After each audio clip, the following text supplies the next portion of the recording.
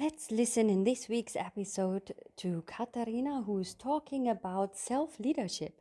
And I think if we can't lead ourselves, then it's even harder to lead a team. The next one is the vision. So here it's all about to get an idea what your life is about. So and what your big dreams are. The next step actually is then to have goals. So the vision is something really more abstract, but the goals is something very concrete, very specific.